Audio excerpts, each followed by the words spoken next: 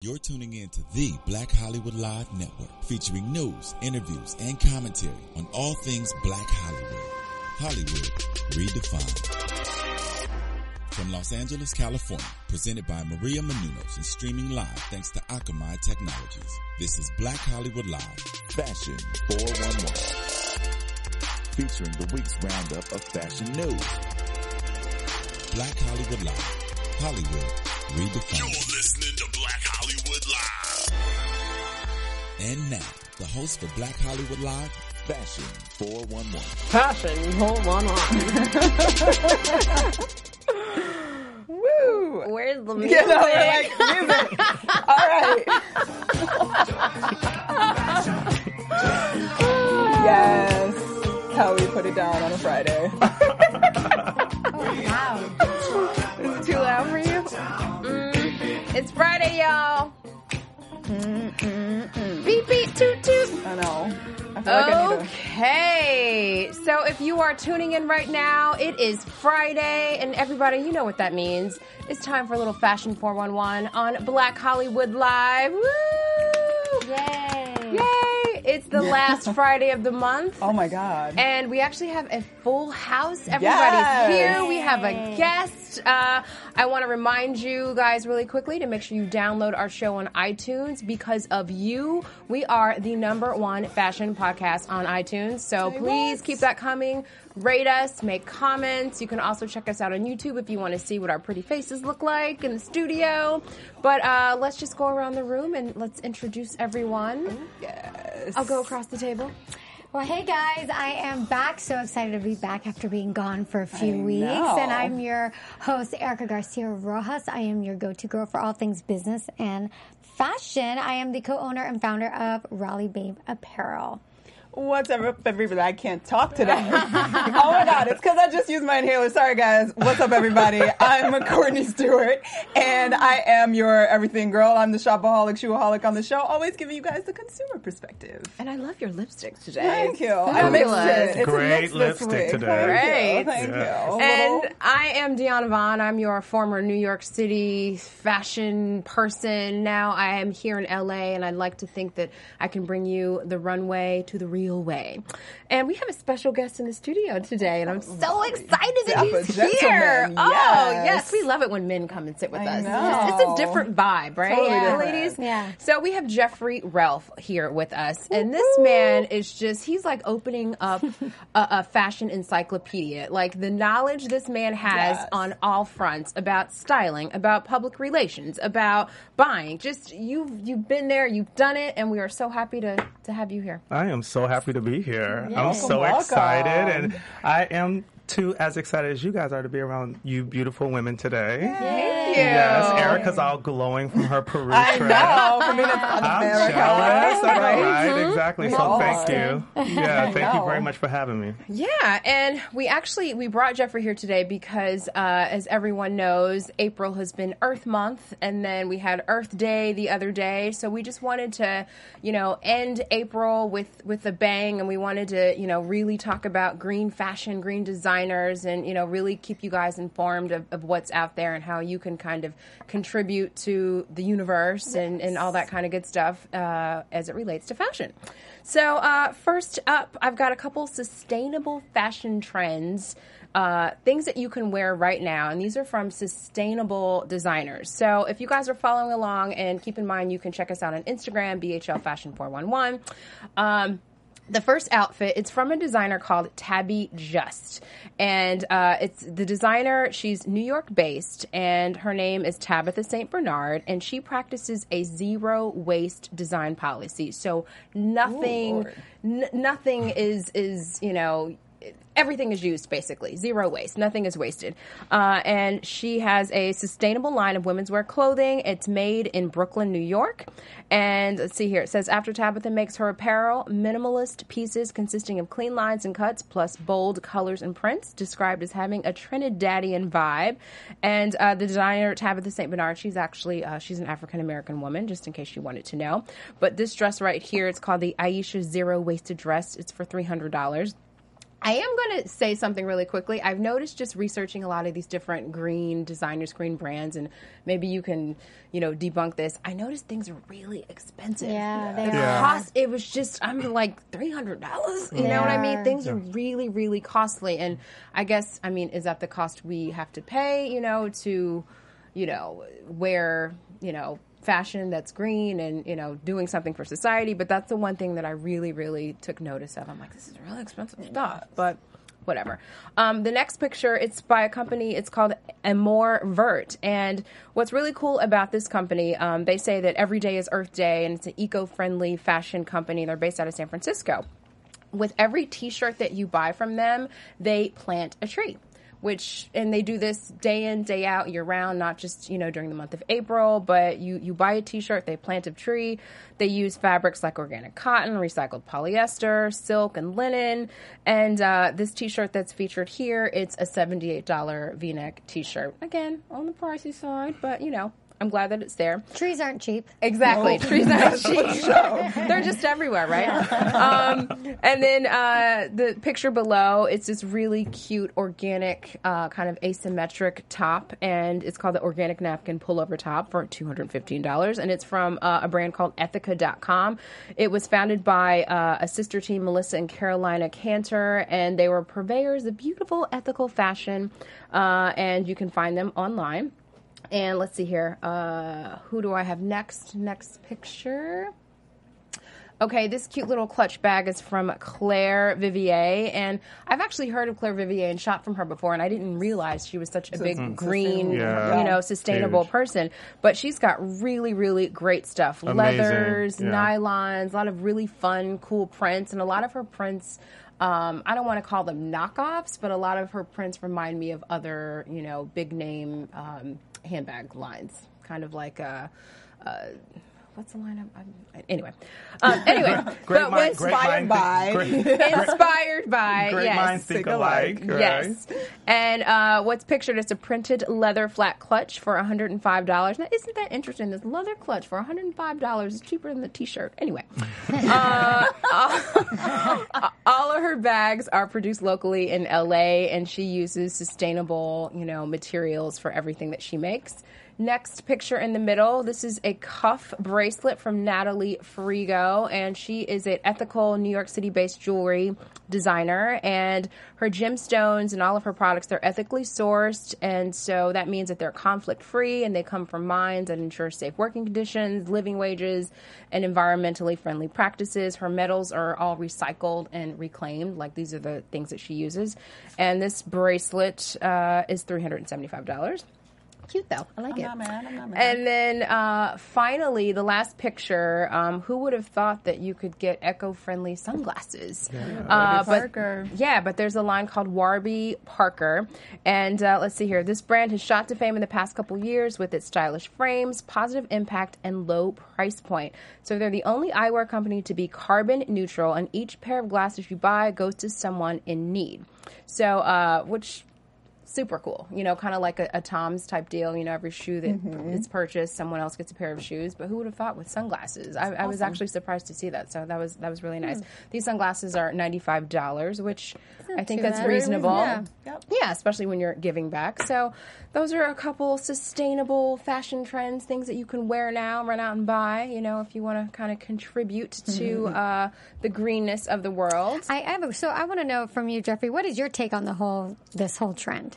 Well, I was going to chime in when Deanna mentioned how things that are green and eco-friendly are expensive or a bit pricier. And that's simply because everything is locally made, locally sourced.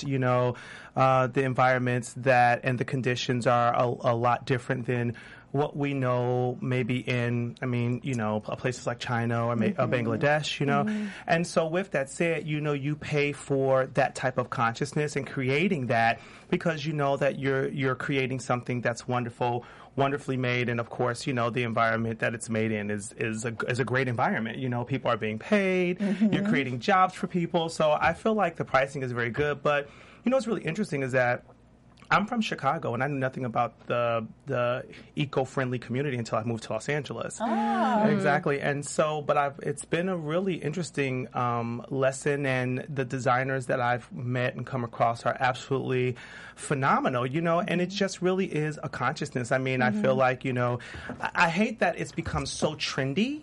I mean, and I hate that word, but at the same time, I mean, if trend is what makes people conscious of it, and hopefully they buy into it, not just because of the trend factor, just because of, our environmental factors, and that it's actually saving lives within its sustainable factor, then I think it's fantastic.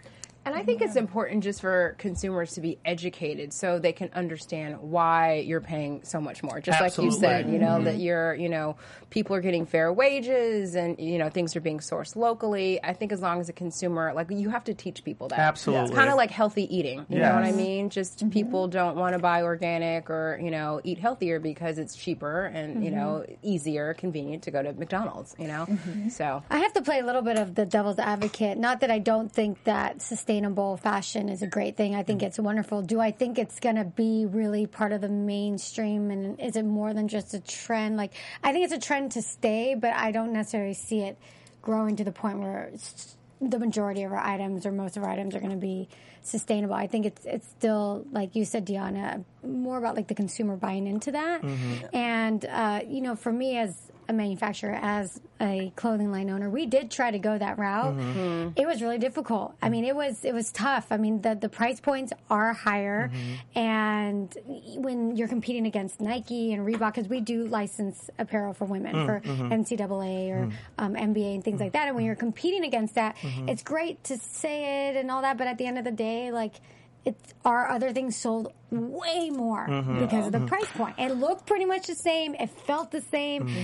It was just less expensive because of the whole, sustainable thing. And we sold a lot more, so we don't do it anymore. We don't do we had an organic line, actually. We don't do it anymore. Yeah. Well, I would like to think that, I mean, obviously, because it's still in the early stages, I think that it's interesting that the trend, so to speak, has grown in this time period, just because we are in a very significant time period, in my opinion, in terms of how we view economies and how our economy is changing, and socially how that's affecting everybody, and people's views of what is possible and what money really means and what it will become, I think, is shifting. So whereas right now we're still in that place where obviously big business like Nike and all of them can produce in Bangladesh and give us whatever and do whatever, and everybody accepts that. I do think that our generations coming up are getting more information about what's going on, and the idea that money and what we do to the environment is slowly becoming more important. And similar to the idea that now I think Walmart just said that they are going to start carrying organic meats that are a little bit more accessible to. And I mean, I'm sure on some level they've cut a corner somewhere because they have to whatever, but that's still a large movement. If Walmart starts to carry organic food and organic meat, that's a movement in a direction that one day, hopefully, maybe in 5 to 10 years, fashion will also be able to make those larger steps. Well, it's almost like too. Well, I love that you said that because I was going to go in that direction, and back to what Eric was saying. It's like H&M just did a line of conscious eco clothing as well. Which of course, conscious collection. Yes, a conscious collection, which brings it to the masses, which we love that a lot, but.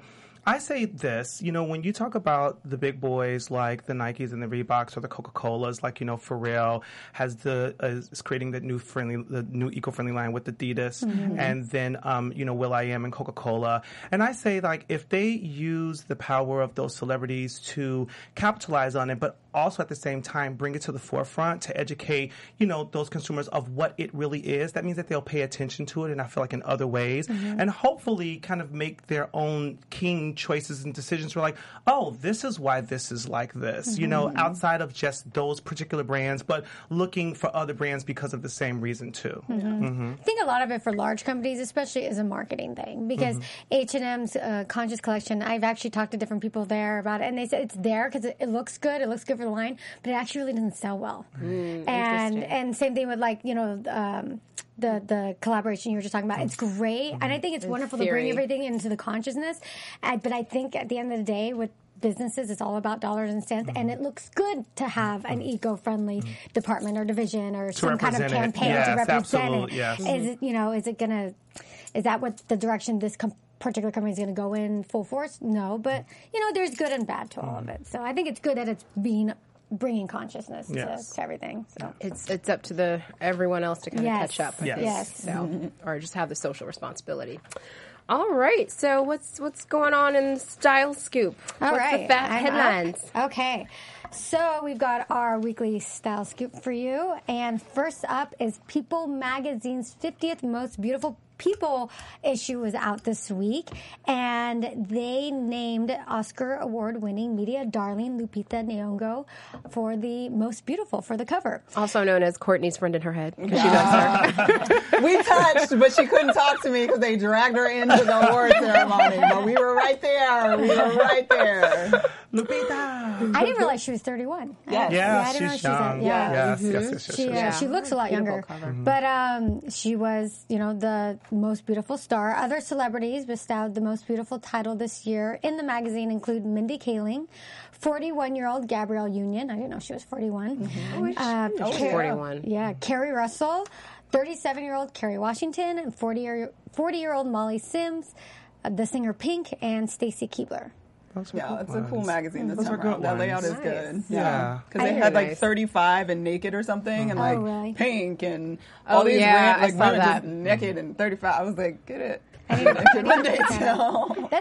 That's actually really, I'll be honest, the only People Magazine issue that I ever read is Yes. this one. Yeah. Yeah, I like special this issue. one. Yeah. Yeah, and just encourage people to actually buy the magazine because being that a chocolate lady is on the cover, that is an excuse for them to be like, well, see, it didn't sell, and yeah. Agreed. That's a good So point. buy the magazine. It's like Lupi- $3. It's Lupita. I think it'll sell. Right? It's $3. Go buy the magazine. Right.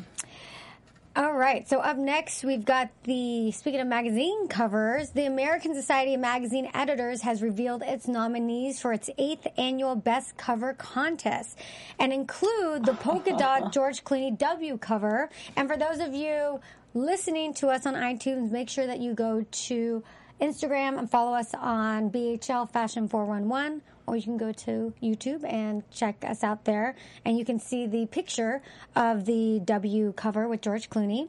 Also, the other nominated cover was Vanity Fair's Centennial issue with Kate Upton, who is in full Marilyn Monroe getup, and the other nominee was that Oprah Winfrey big hair issue that we talked about a few months back. Yeah.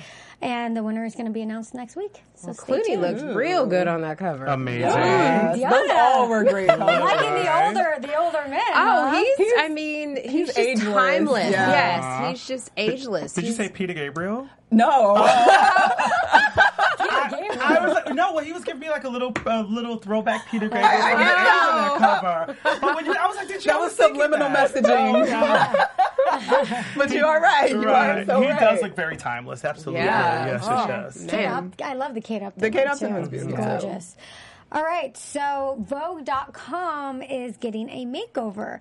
The popular magazine title is looking to expand its website and is building up its staff with new hires and current employees who will move from print to the web. They just recently hired about half a dozen people specifically for the online magazine, and it's rumored that Anna Wintour is looking to build a team of 20, according to Women's World Daily. So I have a question about this. Do you guys spend time on the websites for popular magazines like Vogue or Elle or Allure? I find myself more on blogs than I do the magazine websites. And it's funny that, it was inevitable that this was going to happen because magazine sales, newsstand sales have been down for a long time. So it's only, this makes sense. But no, I don't find myself.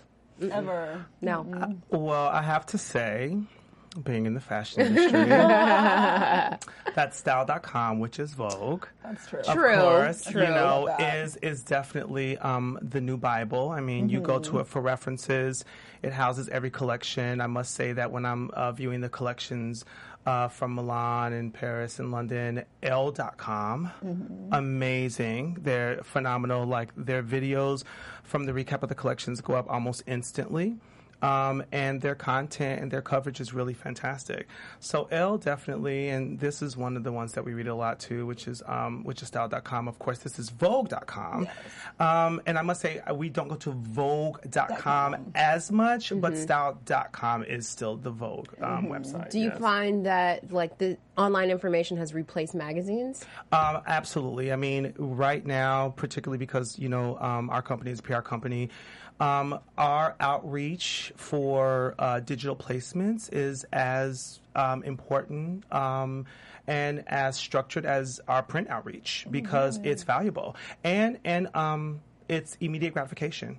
Because where the print outreach is, if something is going to run in a magazine, takes about 4 months to run and it's shot 4 months in advance, the digital content can go up within I would say 4 to 6 weeks. Yeah, so and clients love that. Is there any noticeable demographic change between the online viewers versus the magazine viewers that you're aware of? I would definitely say that particularly because most of our interns in our office are in their 20s, and you tell them to use this as a reference. And so I do feel like because the younger generation or the generations in their 20s is always online, then I think it's natural that those who are interested in fashion are going to read these kind of traditional top-tier publications online opposed to print. But there's nothing like a magazine. I know. I can't give up my magazine. I love magazines. Yeah, That always makes me think of Sex and the City, and it's the episode where Carrie's like, I've got this strange behavior. I don't know, it's weird, but I like to stand in the kitchen with a stack of saltines and jelly,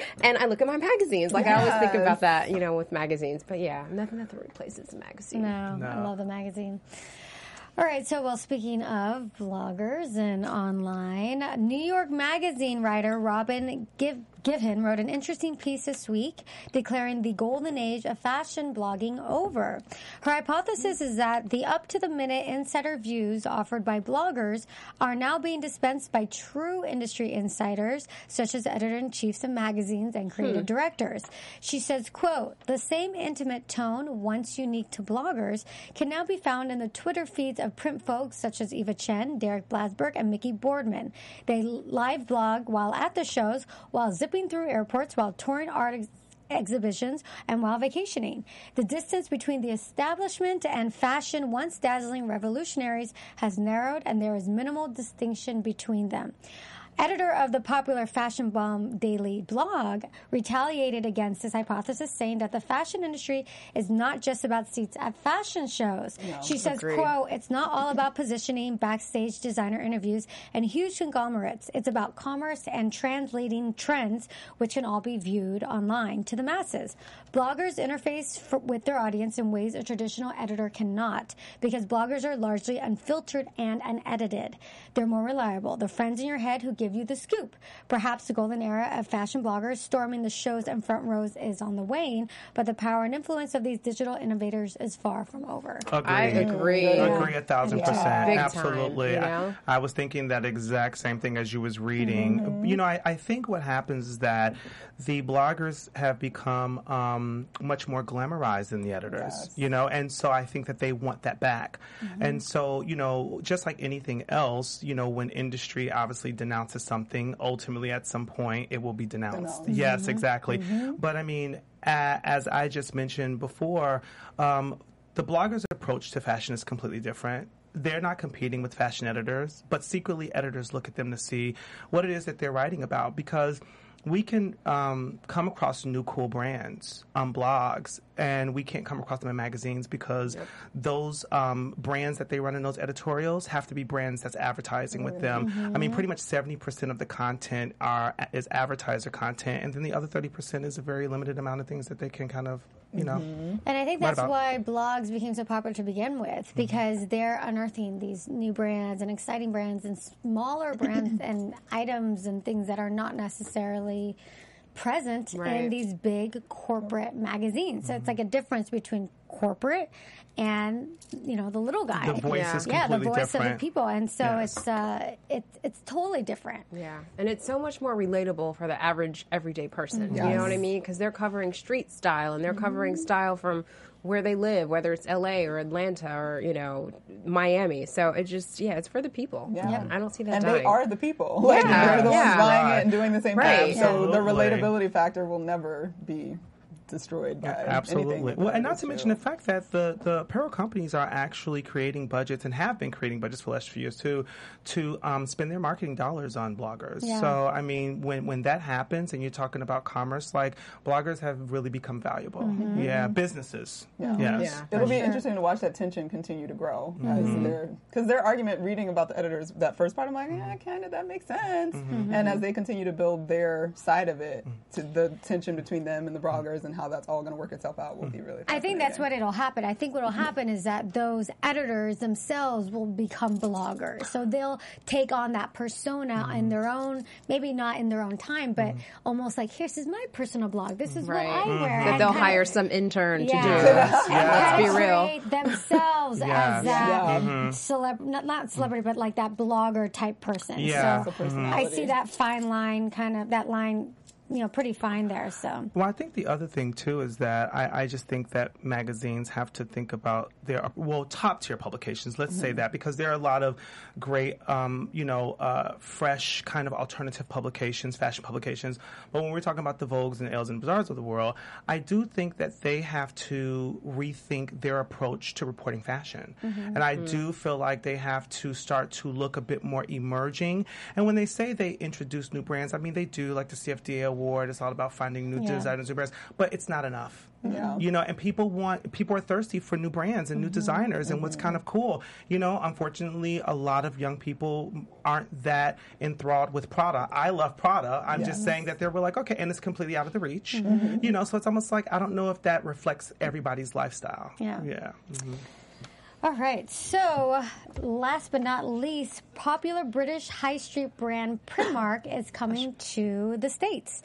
The retailer announced plans to open its first U.S. flagship in Boston's downtown Crossing district in the Burnham building. It will open doors in late 2015 with plans to expand its reach to more locations in the Northeast through mid-2016. It is a little surprising that they chose to open up their first shop in Boston. New York City tends to be the it landing for European brands looking to emerge to the States.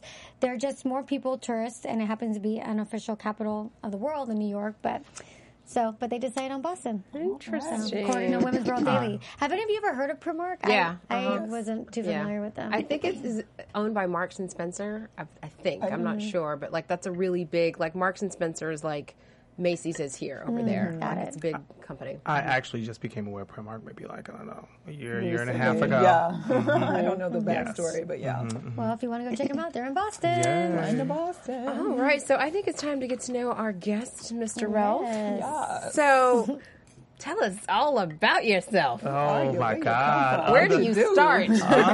On the spot. Yes. I like it. Yeah. Well, once again, thank you so much for having me here today. Of course. I'm so excited being here. I became aware of your program. I watched it. So I saw you guys before I even came here. He did his homework. And I was just like, what is this? I was like, this is great. Literally, and such an amazing platform. For sure. Completely the missing link. And I hope that there will be a lot more of this. So thank you, Maria. Yes, thank you. Love that to death. But I am a fashion publicist, and I started working in this business, I say officially, about 15 years ago. Although I was working in it before then, but it wasn't like official. And within my my whirlwind of experience, those 15 years have actually been in Los Angeles. Oh, wow. I'm a Chicago native. Yeah. Yeah. Are you from Chicago? No, but I went to school there. Oh, okay. I was going to say, hey, Shaitan. I'm from Atlanta, but yeah. Right. So I'm a Chicago native, and I went to college in New York. And after finishing college in New York, I was interning at a magazine called Sportswear International. And New York pretty much changed my life. It really brought to the forefront everything that I had been reading about fashion since I was like in 8th grade. Because believe it or not, I've been reading fashion magazines since I was in 8th grade. Wow. So at recess, it was me and about 6 other fashionable kids. Yeah. And we were all just exchanging magazines. And, when interviews interview was like newspaper print when details had more of an interview format. Oh. People don't know about that. They don't. When Taxi Fashion Magazine existed, it was like, it was good. And it really inspired me a lot. And then I moved to New York years and years and years later after finishing an undergraduate degree in business in Chicago first, and then going on to Pratt. And I'm like at my first Paris Couture fashion show. I don't tell a lot of people this story. And I was sitting behind Valentino. Wow. And Calvin Klein was sitting behind me, and I see behind Andre you. behind me, Wow. and I see Andre Leon Talley. Wow. Exactly, and it was just amazing. And I met this guy named Kermit Alexander King on campus. I know, phenomenal. Hey, Kermit, if you're out there somewhere. And he was really an amazing artist when we were in high school. And high school, college, and I went to the Paris Couture show with him, and he knew everyone. I mean, like literally, and he was pointing out everyone to me, and this is everyone I had been reading about since I was in 8th grade. So it influenced me a lot, But, I pretty much, I would say, probably got my start in fashion by moving to New York, by interning, as we know is really important. Yes. But these days, these interns want to get paid. Yes, they do. And I'm just like, for what? Well, wasn't the interns, they just won a lawsuit against Condé Nast? Oh, yeah. In New York, Yeah. Well, you know what's really interesting, though? But it's not about you getting my coffee. See, I think that's the difference between corporate internships and really kind of like small boutique firm internships. Because when you come in, you kind of learn what we do.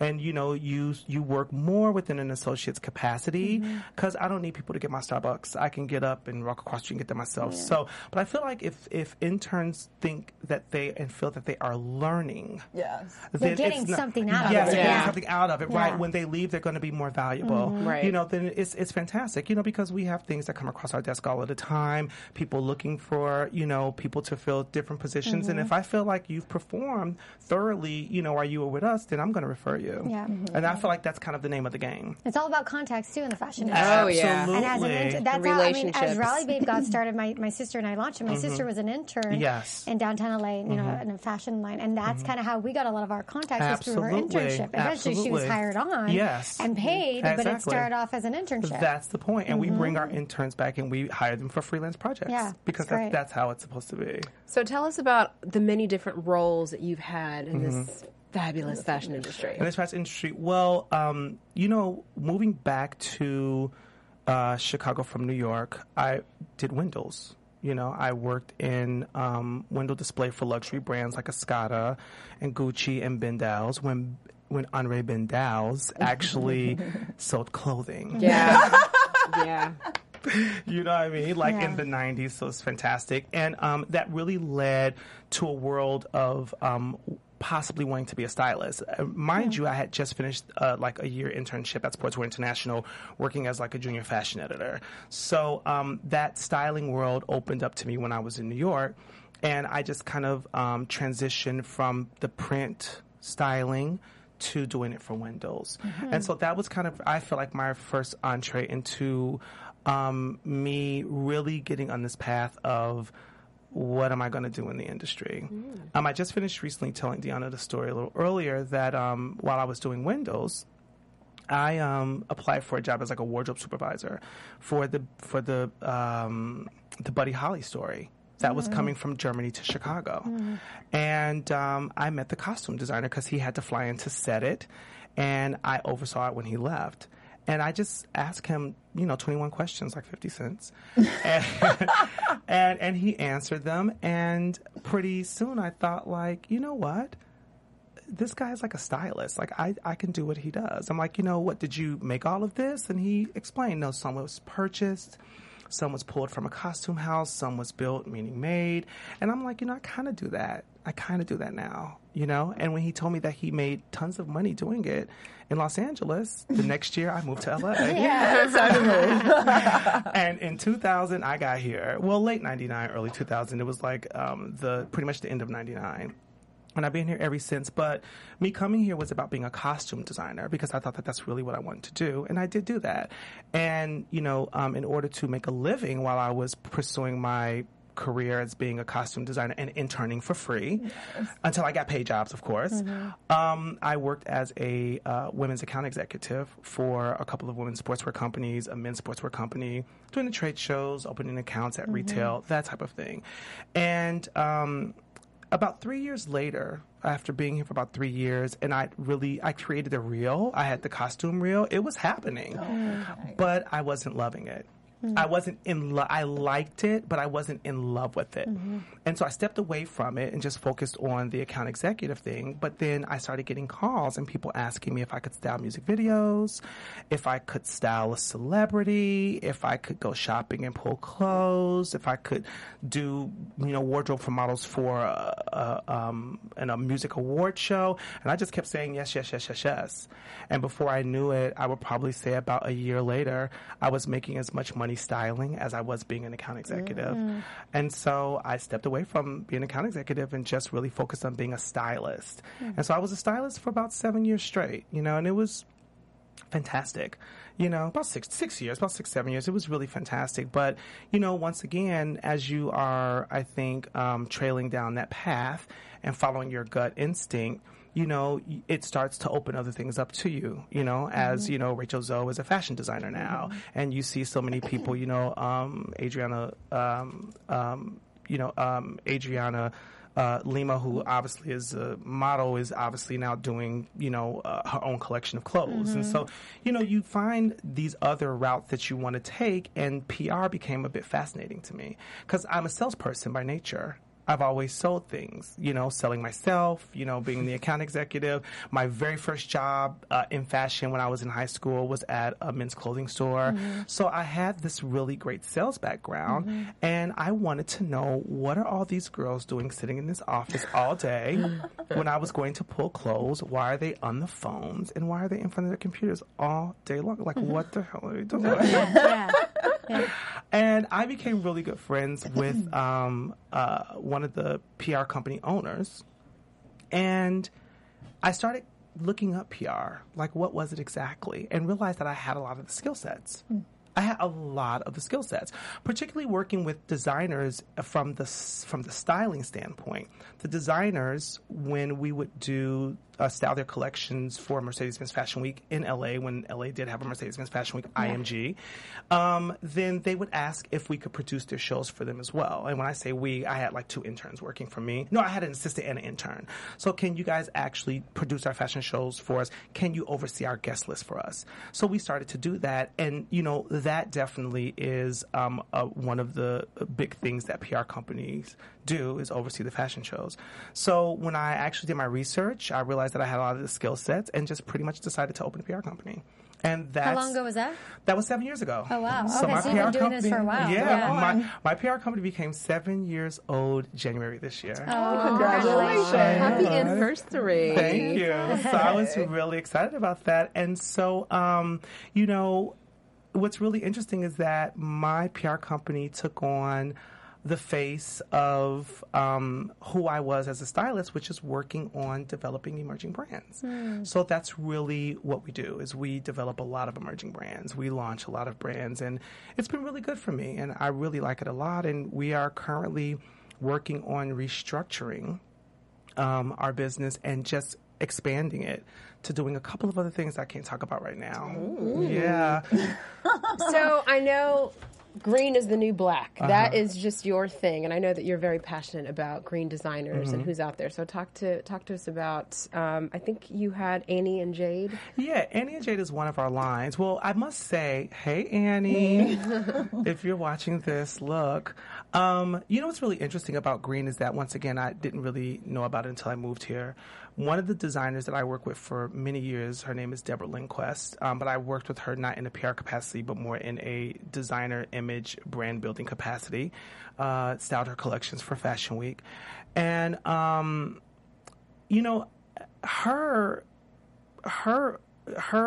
story is really amazing to me. Someone who can actually make a living selling and cutting recycled cashmere. Wow. I mean, phenomenal. Wow. She was really amazing. So she opened the green world up to me, and that's when I became aware of it. Fast forward to Annie and Jade, who's one of our clients. is an amazing sustainable green eco designer, and we came across Annie about 2 years ago when we were doing fashion shows for the California Market Center. California Market Center is one of our clients, and we produced their Focus emerging designer trade show, and she was one of the designers that we worked with, and we loved her cuts. We thought she was really onto something amazing because, you know, what you miss a lot in the world of green is a much more contemporary perspective. Yes. You know, and so Annie, like John Patrick out of New York, and like Udon, which is Bono's line, out of New York, all have this really amazing contemporary perspective. You're starting to see it a bit more now, but when I was working with Deborah, it was very, as they would say, kind of granola. Yeah, crunchy. Kind of tree hugging. Yeah. You know what I mean? Exactly right. Yeah. And Bohemian. and so the stylists have really been loving her brand, and she cuts for real women because she's a real woman. You know, Annie is probably like a very curvy 8, 10. I think she's a 10. I hope, Annie. I'm not trying to make you bigger. I just think it's, you know, but gorgeous. And so she says she wants real women to be able to wear her clothes, of course. And so we've had stylists and their clients start to really love the brand. Like Aisha Tyler asked for some custom pieces. Maya just finished wearing something on her KTLA interview. Aaron Westbrook from Glee chose something that was really phenomenal for her. It's pretty stuff. Gorgeous, right? I've already seen 3 things I want. That's I'm good, right? Exactly. amazing. But you really hit on something, because I think that is what the perception is about green clothing, is that it's not contemporary, it's not modern, it's not cool. And it's not luxe. Yeah, and it's not luxury. You know, you have this image in your mind that it's just, you know, it's a T-shirt made out of hemp or something. You know what I mean? Yeah. Yes. So you make a good point about that. And so as you see, like on the left here, you have an image from Annie's Spring 2014 lookbook. Oh my God, I want. I want that. Annie, you heard that, didn't you? And then on the right, Maya has the same romper on, but in the turquoise color. Yeah, And she loved the line. We were so excited that she really loved it. Because, you know, Maya's a small girl, but she got a little junk. She got some new junk. Her junk look good, though. Her junk is tight, you know? And so she said that she really loves rompers. Dancer junk. Yeah, that dancer junk, exactly. That's fantastic. And my gosh. this is Aaron Gorgeous. Westbrook from Glee. That's beautiful. In Annie's sheer paneled insert dress, which is so funny because sheer panels was trending today on Yahoo. Yeah. Yes, did you see that? I'm curious, and we talked about this a little bit earlier about the price. How much is that romper retail? That romper retails, I think, for about $295. Yeah. Yes, exactly. What's the material on it? Silk? It's silk. Yes, Okay. it is. Beautiful. Yes, Yeah. absolutely. And this is a jersey. That's gorgeous. Which So is wonderful. pretty. And when I tell you it feels featherweight like nothing, it feels like nothing. And so the stylist came, pulled it, and said that Aaron loved the dress. And we were like, good. Right. And, you know, when they shoot something, there's no guarantee that it's going to run. So I really work on not telling the client when something's shot until we know for sure that it's going to be out. Exactly. So when it came out, we were so excited because she looked so great in it. Yeah. So, and we have a lot of listeners that have different type of fashion interests, and you know, you told your whole story. Now you're doing PR.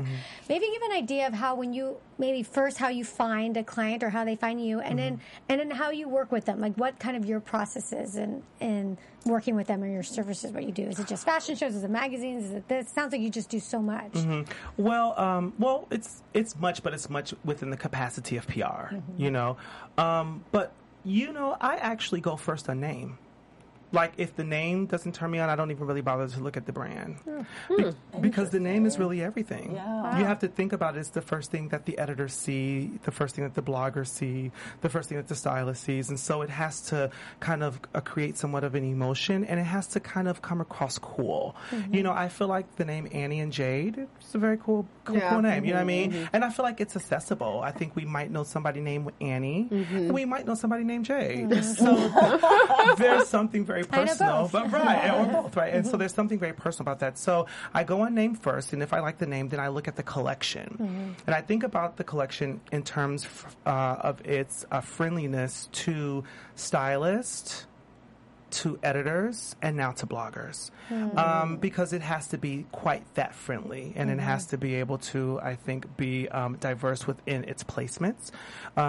This is Nadine Ellis from Let's Stay Together, wearing Annie's Great. right, her organic wool dress here on the left, and then Wow. her sleeveless silk cardigan on the right. So pretty. Really gorgeous, right? Oh, love that. That's Alexa Vega wearing the organic cotton moto jacket. That jacket is amazing, by the way. I'm just like, you're killing it right now. Yeah. Shop. You know, which is fantastic. And and that's Victoria Platt. You know, she's in that new television show Star-Crossed. Yes, amazing new CW show. It's great. And she's one of the actors. I think she's like their professor or their teacher in the show. And she's in a lot of the episodes, too, because we looked it up. So, you know, some people's like, oh, I'm in this show. And it's like an episode. Yes, exactly. Yeah. But that's Annie and Jade's cross backless dress. So how do you find some of these brands you're working with? Do they find you, or do you find them? It's really more us sourcing them out, but we will get occasional requests, word of mouth. So I would probably say 70% of us sourcing out, 30% people have found us or they've heard about us from someplace else. But you know, I am always online late at night, seeing what's going on, just resourcing, and then we go to the Magic Trade Show in Las Vegas, and we just walk the show. We just walk the show to see if there's something that we like and that we're interested in. How important is for brands social media, Instagram, Facebook, Twitter? Is that just as important as magazines, celebrities? I mean, how does that fit in with your whole philosophy on PR? Yeah, it's really, really important. I'll tell you what Annie and Jade's showroom just told her. This is the T. Smith and Company showroom. Amazing showroom. Tammy Smith, she's wonderful. Hey, Tammy. But she told Annie that if Nordstrom's is looking at your brand, they want you to have at least 1,000 followers on all of your social media. Oh, that's Yeah. good. At least, I think. That's minimum. To even be considered. But you know what's really interesting about that is I do find that social media, as we know, is extremely, extremely important. But I think at the end of the day, you know, I think your sellability, people expect you to have your own value if they buy into you. Yeah. Because you do kind of have to work for them. Yeah. You know, you bring your fan base to them. And ultimately, that's what it is, where people really worked in the past, you know, to help to create the brand, to create the visibility, to create the buzz. It's not like that. It's all on you now. Yeah, exactly. So true. with that said, it is very, very important. Social media has kind of become like your resume. You know what I mean? Yeah. It's everything. And if you don't have numbers, and people don't even want to talk to you. No. No. Yeah. Well, if you were to quantify just like in 3 major points, like when you're looking for a line or looking for people you want to work with, what are like 3 main things that you want to see happening with the line, or that they're doing right, that you think that They're that gonna be relationship will amazing. work, that you can push them to the next level? I think outside of course, us sourcing the brand or looking at it based on the name, I'll say that, but that won't be like one of my top 3. But it's the first thing for me to even get to the top 3, you know? But I think one of the things is the quality of the collection, and that it is a collection. I mean, and I do understand that, you know, I come from a background where, you know, merchandising and editing is what we do as stylists. And so you look at a collection and when actually merchandising a collection, you realize that for a lot of designers, they're artists. So sometimes they're designing things that they love that don't belong at the time, and that might be better for something in the future. So as long as it's a collection that can be edited and that is merchandisable, I think that's really important, and that the designer has that skill set like season after season, and that they understand about timelines. You know, like literally, like really understand about timelines, and that they understand about, this is not just an overnight thing. Like you have to be in it for the long haul. You know, like if a designer doesn't really have 3 collections, I don't even really look at them. You know, Interesting. Yeah. So where does that new designer, who doesn't have 3 collections, who's new on the scene, like?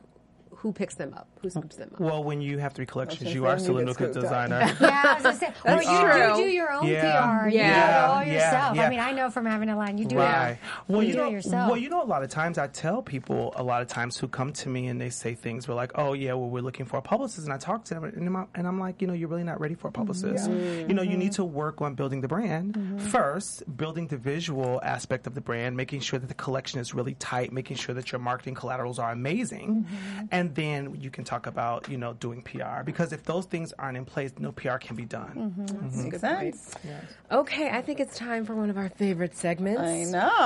Hot or Hot Mess. We'll quickly get through these. Roll through that real quick this week. Okay, obviously lots of things have been going on this past weekend and into this week. Of course, Coachella wrapped itself up, second weekend. We have Solange back on our little screen here, rocking a different outfit this time around. She is at Coachella wearing this printed suit. She's in the printed suit trend that we got going on. It's a Kate Spade Saturday Pebble print trapeze top and a side slit mini skirt and gold lock crossbody purse, which is huge right now, in a pale mauve. And she's also wearing yellow rim cat eye sunglasses along with yellow and silver open-toed loafers. Do we love it? Do we hate it? You go first, but we have to wrap this up quickly. Really quickly. So I personally love it, and I'm going to tell you why. I don't even follow Coachella fashion because everybody looks the exact same. Yes. I can't do denim cutoffs. I can't do, floral crowns on the head. So to see something like this, I think it's refreshing and it's cool, and I like it. And she looks absolutely summer chic to me. I think it's so cute. I love it. I think it's adorable. I love how she styled everything from the sunglasses to the shoes. I think it's so cute. I love it. I adore it. I hate the shoes, but that's just because they're loafers and they're open toe, and that's weird to me. But I love the outfit, love the hair, love the glasses. Think it's great. I'm with you. I love everything but the shoes. Yeah, an open-toed loafer, it's just weird to me. It's hard and I for me to wrap kept my looking brain to around be it. like, are those open toe? Are those open toe? And then I finally found someone. It's open toe. Yeah.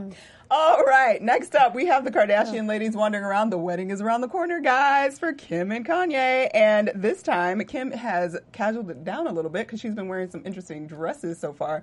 Right now, she's wearing this major thigh-bearing distressed pair of light blue denim jeans with a regular white shirt and a soft pink blazer and soft pink pumps. And we have her sister, Kourtney, rocking a white blouse and a nice black leather pencil skirt with laser cutout detail at the hemline and black and white ankle strap pumps. Are they hot or are they not? Oof, I like boyfriend jeans and I like the ripped, torn look, but this is just a bit much. Too much thigh for you? I don't like You're it. not feeling the I'm thigh? not feeling it. I'm not feeling it. I agree. I like, and look, I like the Kardashians. Yes. And I like me some Kim Ye. I'll tell you that right now. And those jeans are just a lot. Yeah, they are. Yeah. Kourtney looks great, though. Yeah, Kourtney looks great. I think she looks fantastic. And Kim would be great, too. I just think that she needed to put on a different pair of jeans. Too much. I totally agree. Not a fan of the jeans at all on Kim. I love what Kourtney's wearing. I'm a big fan of Kourtney's style. I love how she dresses. She always looks really put together and cute and kind of like a mother too. She's not. Sometimes I feel like Kim's always trying so hard, whereas Kourtney still looks beautiful and like fresh, and she's not trying to and accessible. And I love Kourtney's style, and I love it here. So I'm going to deviate from the team, and I'm going to give Kim a hot, and this is why. Because we've been seeing her running around in all these little fitted dresses and trying to show all the boobs and showing all the hips, and I'm glad to see her thighs, gosh darn it. I'm happy for her. I'm okay with it. I'm excited about it. We're going to wrap it up with one last picture. For Style Watch this week, we had @HelpsyHeart on Instagram, you guys. I had to put it up there. The What Would Beyonce Do t-shirt is my favorite, and they are a non-disposable, well-made, eco-conscious materials, fair trade company right here in LA. Grab some t-shirts online at HelpsyHeart, or shophelpsy.com. We want to thank our guest, Jeffrey Well, for joining us this week. Thank you, Jeffrey. Thank you we for will see having you me. guys next Friday. Thanks for tuning in. Bye-bye. Bye-bye. Bye. Jeffrey, where can we find you on Twitter? Oh, you can find me on Twitter at The Style Doctor, DR at THE Style DR Doctor. And you can find us on Instagram at TFOPR and find us on Facebook also at TFOPR/The Fashion Office. From producers Maria Menounos, Dario Kristen, Tiana Hobson, Kevin Undergaro, and the entire BHL crew, we would like to thank you for supporting Black Hollywood Live, the first online broadcast network dedicated to African American entertainment. For questions and comments, contact us at info@blackhollywoodlive.com. Like us on Facebook, tweet us, or Instagram us at BHL Online. And I'm your BHL announcer, Scipio. Instagram me at Planet Scipio. Thank you for tuning in. Hollywood Redefined. The views expressed here are those of the host only and do not necessarily reflect the views of BHL or its owners or principals.